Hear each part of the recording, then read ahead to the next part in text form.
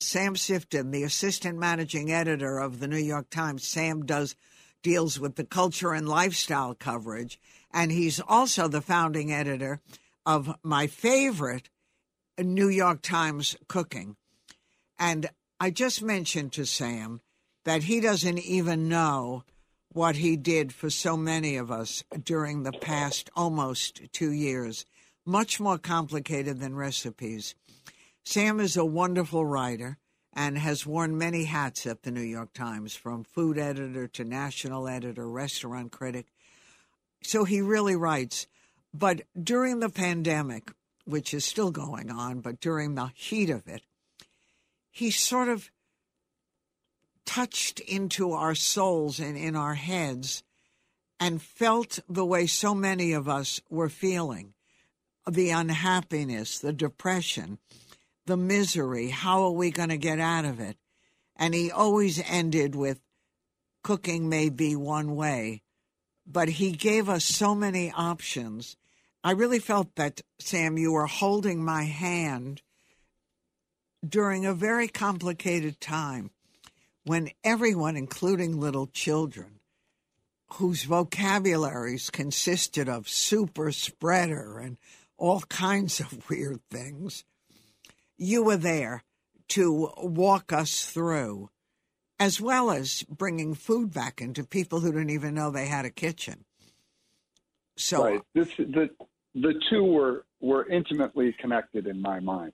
The fact that we were, all of us, or so many of us, because let's not forget those who had to continue to work in person, our first responders, right, are essential workers. But for those of us with the privilege to work from home during the height of the pandemic and who were kind of on lockdown in fear for their health, for their families, for loved ones they couldn't see, I felt that.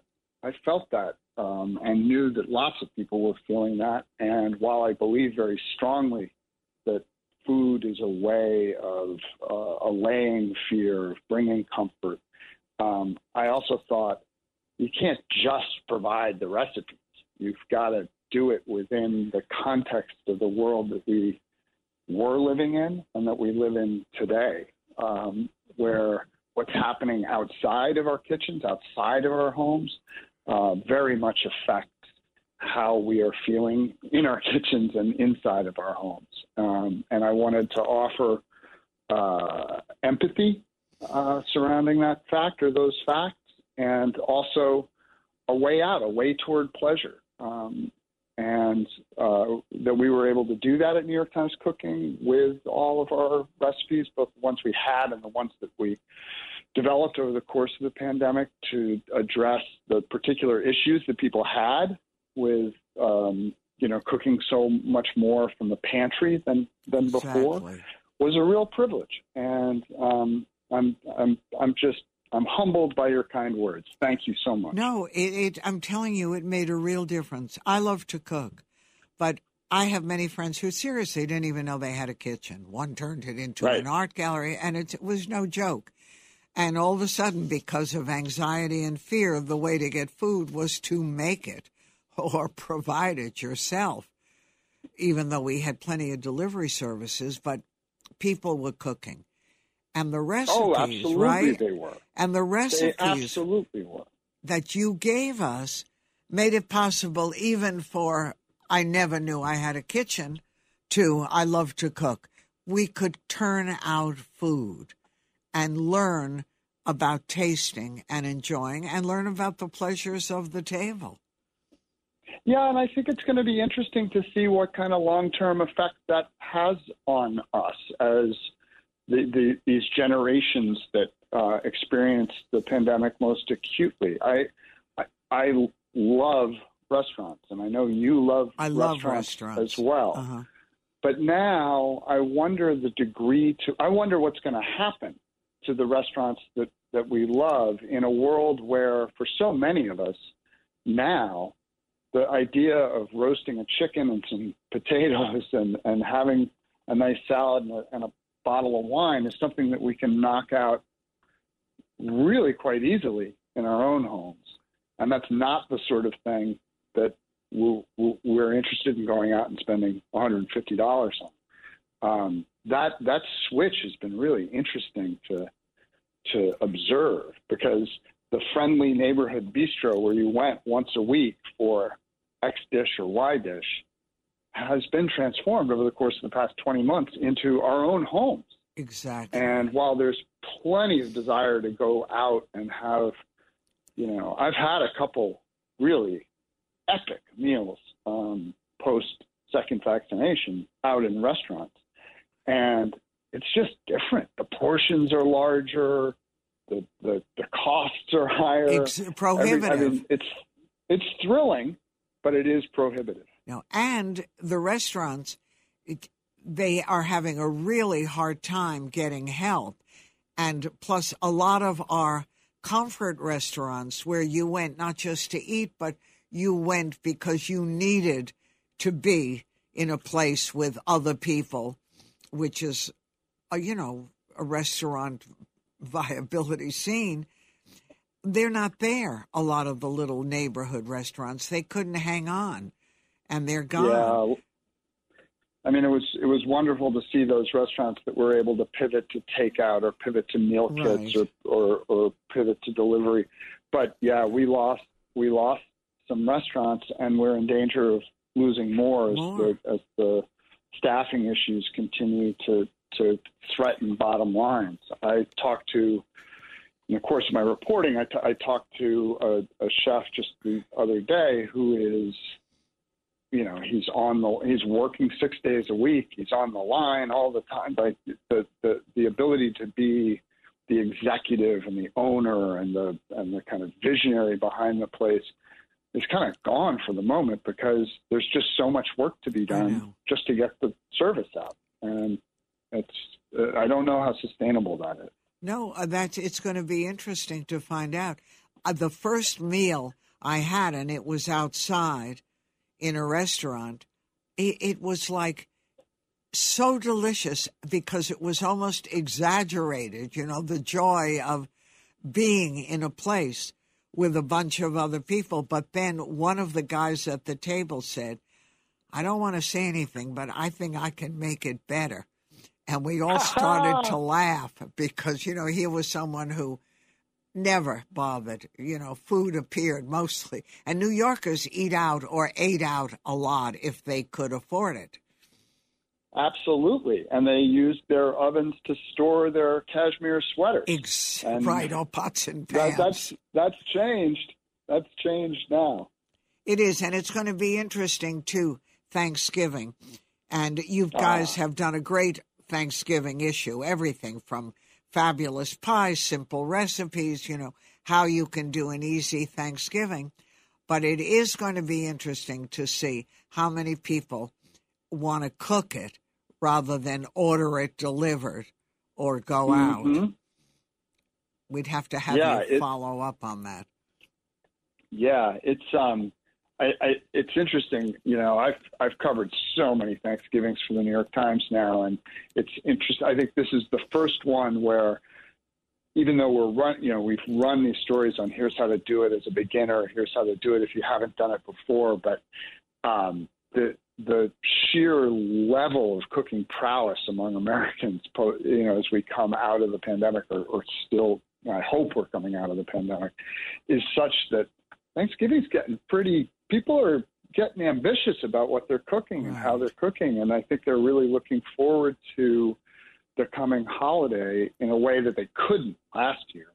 I generally have 25 or 30 people in my house for Thanksgiving, and I know you do a huge one. I know. We're still too many, but last year it was 4 for us. We did the same thing. We had nothing really. But this year, I think I'm going back to big numbers. I'm nervous about it. I'm really nervous about it. I'll tell you what we're doing, Sam, and that's after talking to a zillion people, including your own Tara Parker Pope and a lot of public health doctors.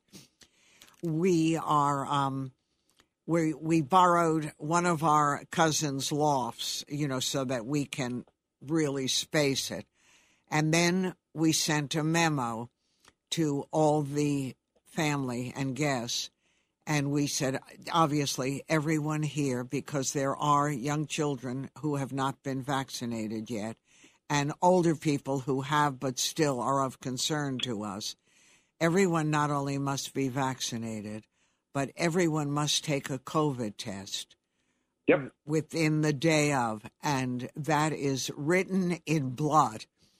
You can buy them at the drugstore, and we said, and if you can't, we are providing them. We've got extra ones, and that's great. I think if we all do that, then we can't do more when it comes to safety, because we've seen breakthrough cases everywhere. That's true, and we're doing the same thing. All vaccinated, same day COVID test, and I got to make a call pretty soon on whether I'm going to push this thing outside, or hunker down tight. I think we may be able to hunker down tight if all those tests come back negative, which I trust they will, because I believe in the power of Thanksgiving to make us feel better, and I'm hoping too. We can have a holiday that is one for the history books. And we need it. As someone said, we're such a foodie family, but as someone said, it's not even about the food, our usual, who's going to do this and who's going to do that.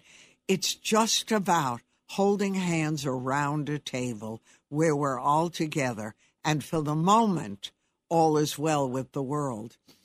Now, yep. What are you going to cook anything different if all goes well and you're going to have your group? Well, the expression, the cobbler's children go barefoot. I for all of my preaching about Thanksgiving and assembling of new recipes and caution to people to rehearse the meals that they want to make, or rehearse the dishes that they want to make, so they don't give themselves the stress of cooking something new for the very first time on this momentous day. I myself will probably just revert to muscle memory and make the Thanksgiving that I know my family loves and cherishes. Mm-hmm.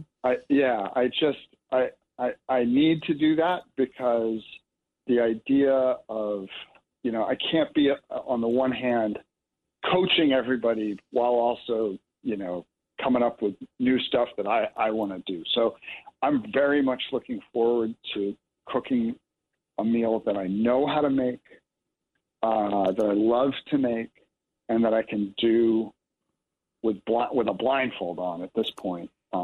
And I know that'll bring a lot of pleasure to the table and to my family and to my friends. No, that's right. I've told the story that my son, when he was listening, talking about the menu and everything, and he had said, I want you to make X.